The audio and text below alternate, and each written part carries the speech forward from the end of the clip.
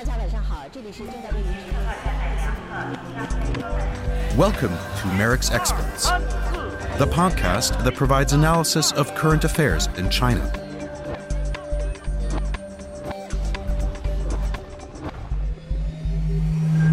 Welcome to Merrick's Experts. My name is Kerstin Lohse-Friedrich and I'm the Director of Communications at Merrick's. How do Germans feel and think about China and why? That's a question Peter Hayes-Griess deals with since a few years. He's the Li Kai-Hong Chair and Director of the Manchester China Institute at the University of Manchester. And he is also Professor of Chinese Politics at Manchester University. He studies the political psychology of international affairs with a focus on China and the United States. Welcome, Peter. Thank you for having me. Why do you want to know what Germans feel and think about China? Well, as a political psychologist, very fundamentally believe that perception is reality. So German policy towards China will be shaped not by any actual world that exists objectively out there, but instead by the China that they emotionally encounter and perceive. So again, it's this idea that it's how China is subjectively understood that will shape how Germans feel and think about China and what kind of foreign policy Germany will take towards China.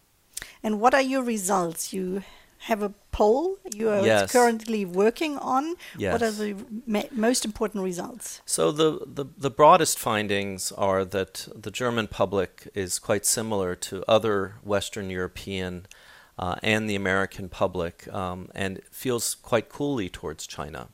And I don't think that's surprising because in Western Europe and the United States we share a liberal tradition that grows out of the Enlightenment that focuses on individual freedom. And I think one thing that most Westerners know about China, we may not be very knowledgeable about China, but one thing that we do know is that it's not a democracy. And so this really has nothing to do with China specifically. It's just the fact that it's not a democracy makes Germans and French people and Brits and Americans suspicious of China.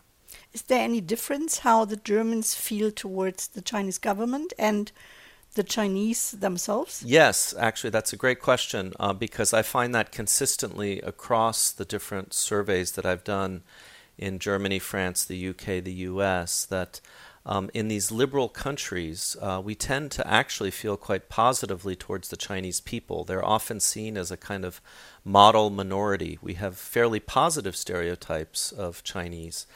And generally, it seems Westerners like the Chinese people. But they're very skeptical of the Chinese government because it's seen as non-democratic. And whether it's seen through the lens of as a communist country, as I think it is quite frequently in the United States, even though I would argue that China today is communist in name only.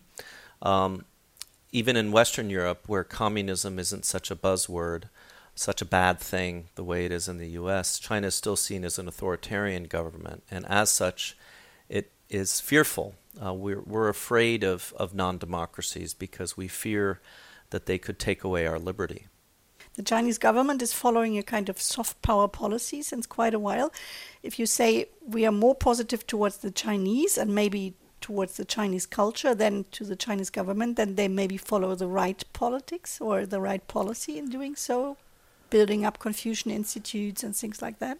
Well, yeah, so this very much gets at the heart of the challenge, is if a Confucius Institute is seen as simply engaging in, say, language instruction or promoting culture, then I think it has a very positive impact on how Westerners will see China because, Westerners tend to like things like Chinese food and tea ceremony and kung fu.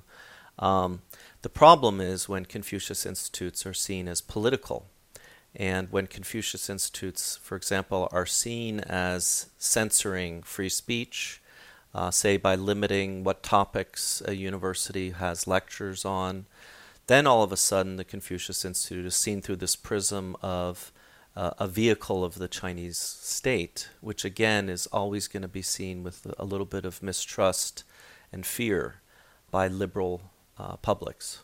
You probably follow the results of the Pew Research Center. They do these kind of polls quite often. And as far as I followed these results, the perception of China really went down, even though they follow this kind of soft power policy, public diplomacy. Why is it? Yeah. Because of the Chinese government and their more assertive stance in diplomatic affairs, or? Yes, I think that's absolutely right. My guess is that Western attitudes towards the Chinese people have not changed very much. Again, generally positive views of the Chinese people. But I think what has changed is the perception that Chinese foreign policy has gotten more aggressive. And then also domestic politics. So what's been going on in Xinjiang over the last few years is it's been a little bit more widely covered in the media. We could debate over whether that coverage has been sufficient or not, but I think Western publics are becoming more aware of some of the things that the Chinese government is doing, and unfortunately it just plays to the fears that Westerners tend to have about non-democratic governments. If we look at our universities in Germany, we recognize a kind of trend that there's a decline of students who study Chinese or Sinology, as we call it. Does that fit in your picture? You know, I can only speculate, but I would say probably one possible reason for that may actually be related to the kind of more negative perceptions of the Chinese government. So, you know, students may think, well, China's a growing economy, there's opportunity in studying China, but I think they also hear their parents and others saying, well, do you really want to risk traveling over there? Is it really safe for you?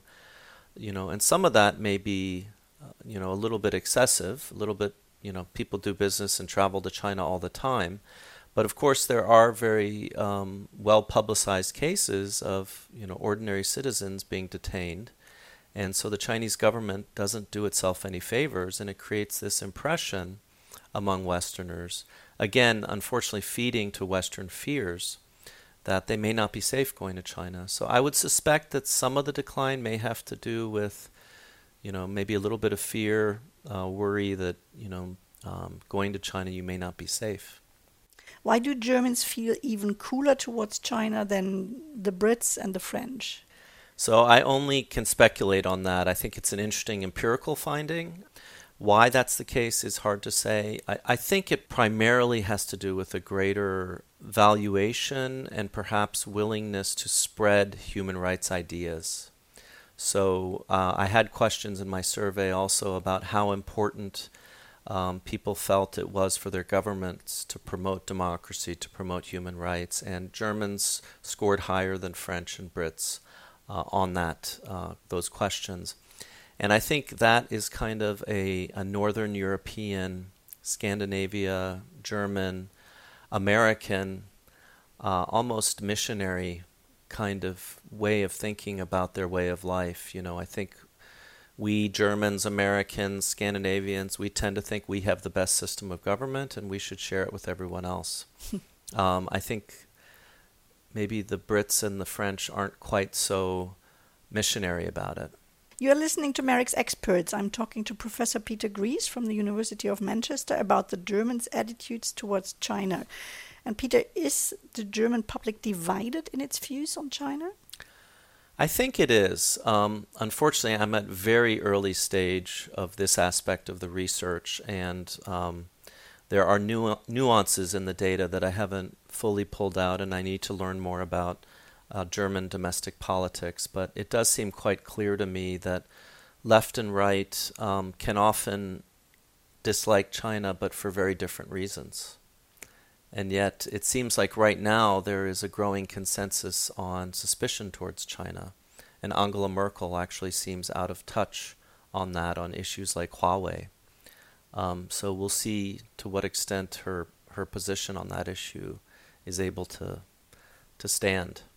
So to really understand what's going on, you have to explore more of domestic politics in all these countries. Absolutely. I mean, China is becoming one of those buzzwords that is becoming more integral to domestic political cleavages, especially partisan debates, I think, is my sense within Germany, as it has, you know, in other countries.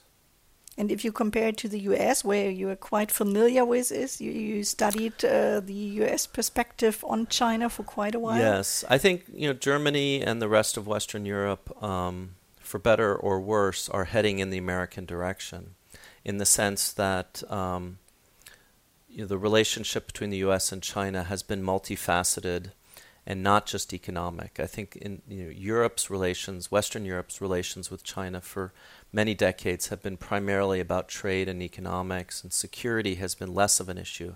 That was always more of an issue for the U.S. with China during the Cold War, and especially because as the two superpowers, China and the United States, have this nationalistic rivalry.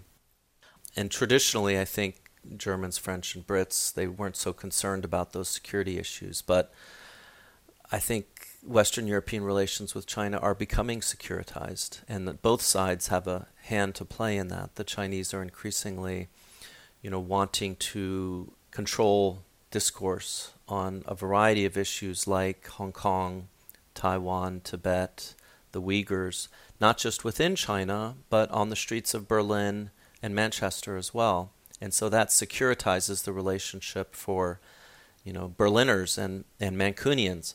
But meanwhile, in the West, again, this kind of fear of a non-democratic country can also contribute to thinking about China as not just an economic opportunity, but also potentially as a security threat. You were always interested in both sides. Did you investigate the Chinese perspective and their attitude towards the West? Yeah, in fact, my PhD dissertation at Berkeley, which became my first book, China's New Nationalism, really was interested in what I think is the primary ideology that shapes how Chinese view the world, and especially the West, and that is what they call Fandi, 爱国主义, which is literally anti-imperialist patriotism, but as the anti suggests, it's nationalism. It's about constructing what it means to be Chinese against the imperialists, which are the Brits, the French, the Germans, the Americans, the Japanese. And that's what my first book was about, was trying to explain to Western audiences how this specific type of Chinese nationalism shapes how Chinese view the world, and particularly the West. I mean, I remember when I studied in the early 90s in China, it was still kind of wish of most of the Chinese students I met there to study once in the US. Did that change? Is this kind of idea gone by the US trade war? Or would you say there is a general trend that this is still going on? Or is it just the opposite because of these, political rivalries? I think Chinese still desire to study in the West. There's a lot of prestige from a Western degree, and learning English can be a very valuable skill for young Chinese. But increasingly, there are opportunities for Chinese graduates to go home and work for mommy and daddy's company.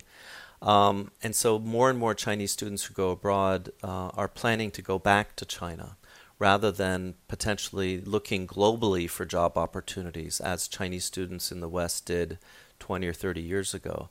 And unfortunately, that is changing the nature of their experiences, along with the fact that you have more undergraduates and master's students, where in the past there were more PhD students.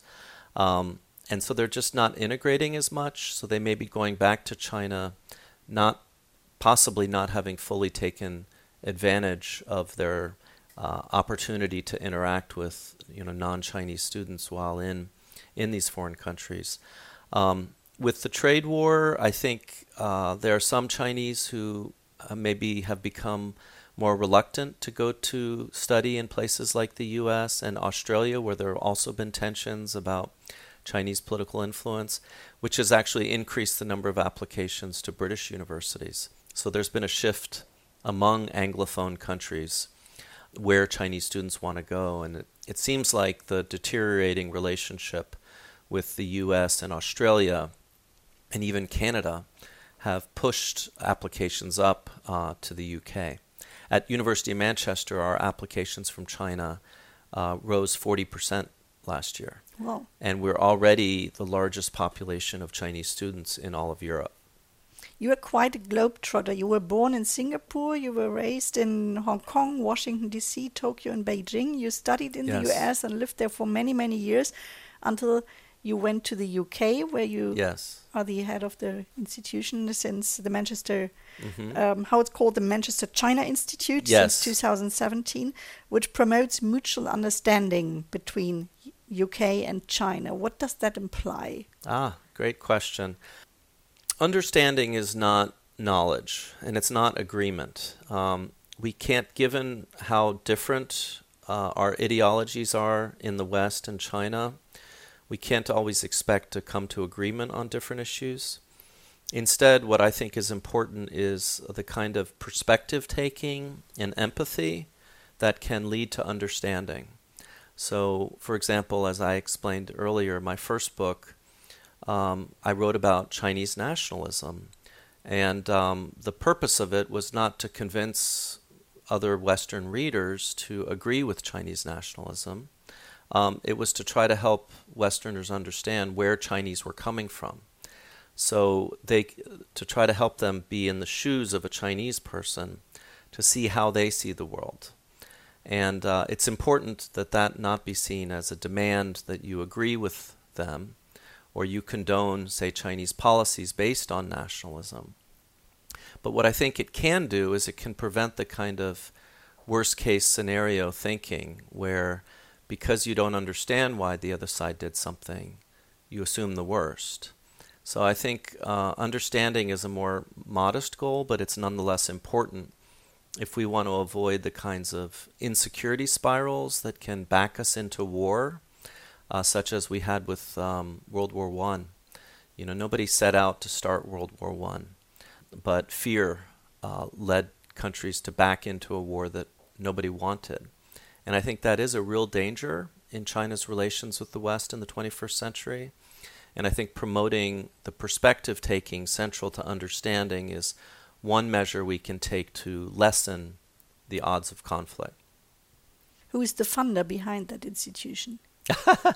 We're very fortunate to have a British Hong Konger, a businessman who split time between Manchester and Hong Kong, who was independently wealthy, and he gave money that helped us set up the institute.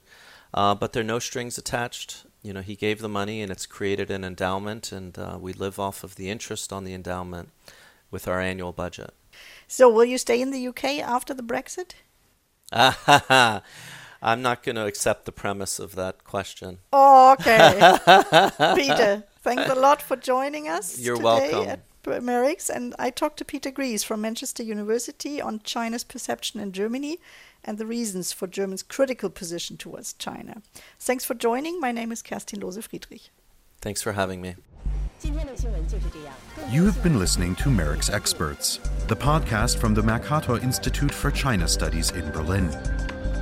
If you want to learn more about our work, please visit us at merricks.org.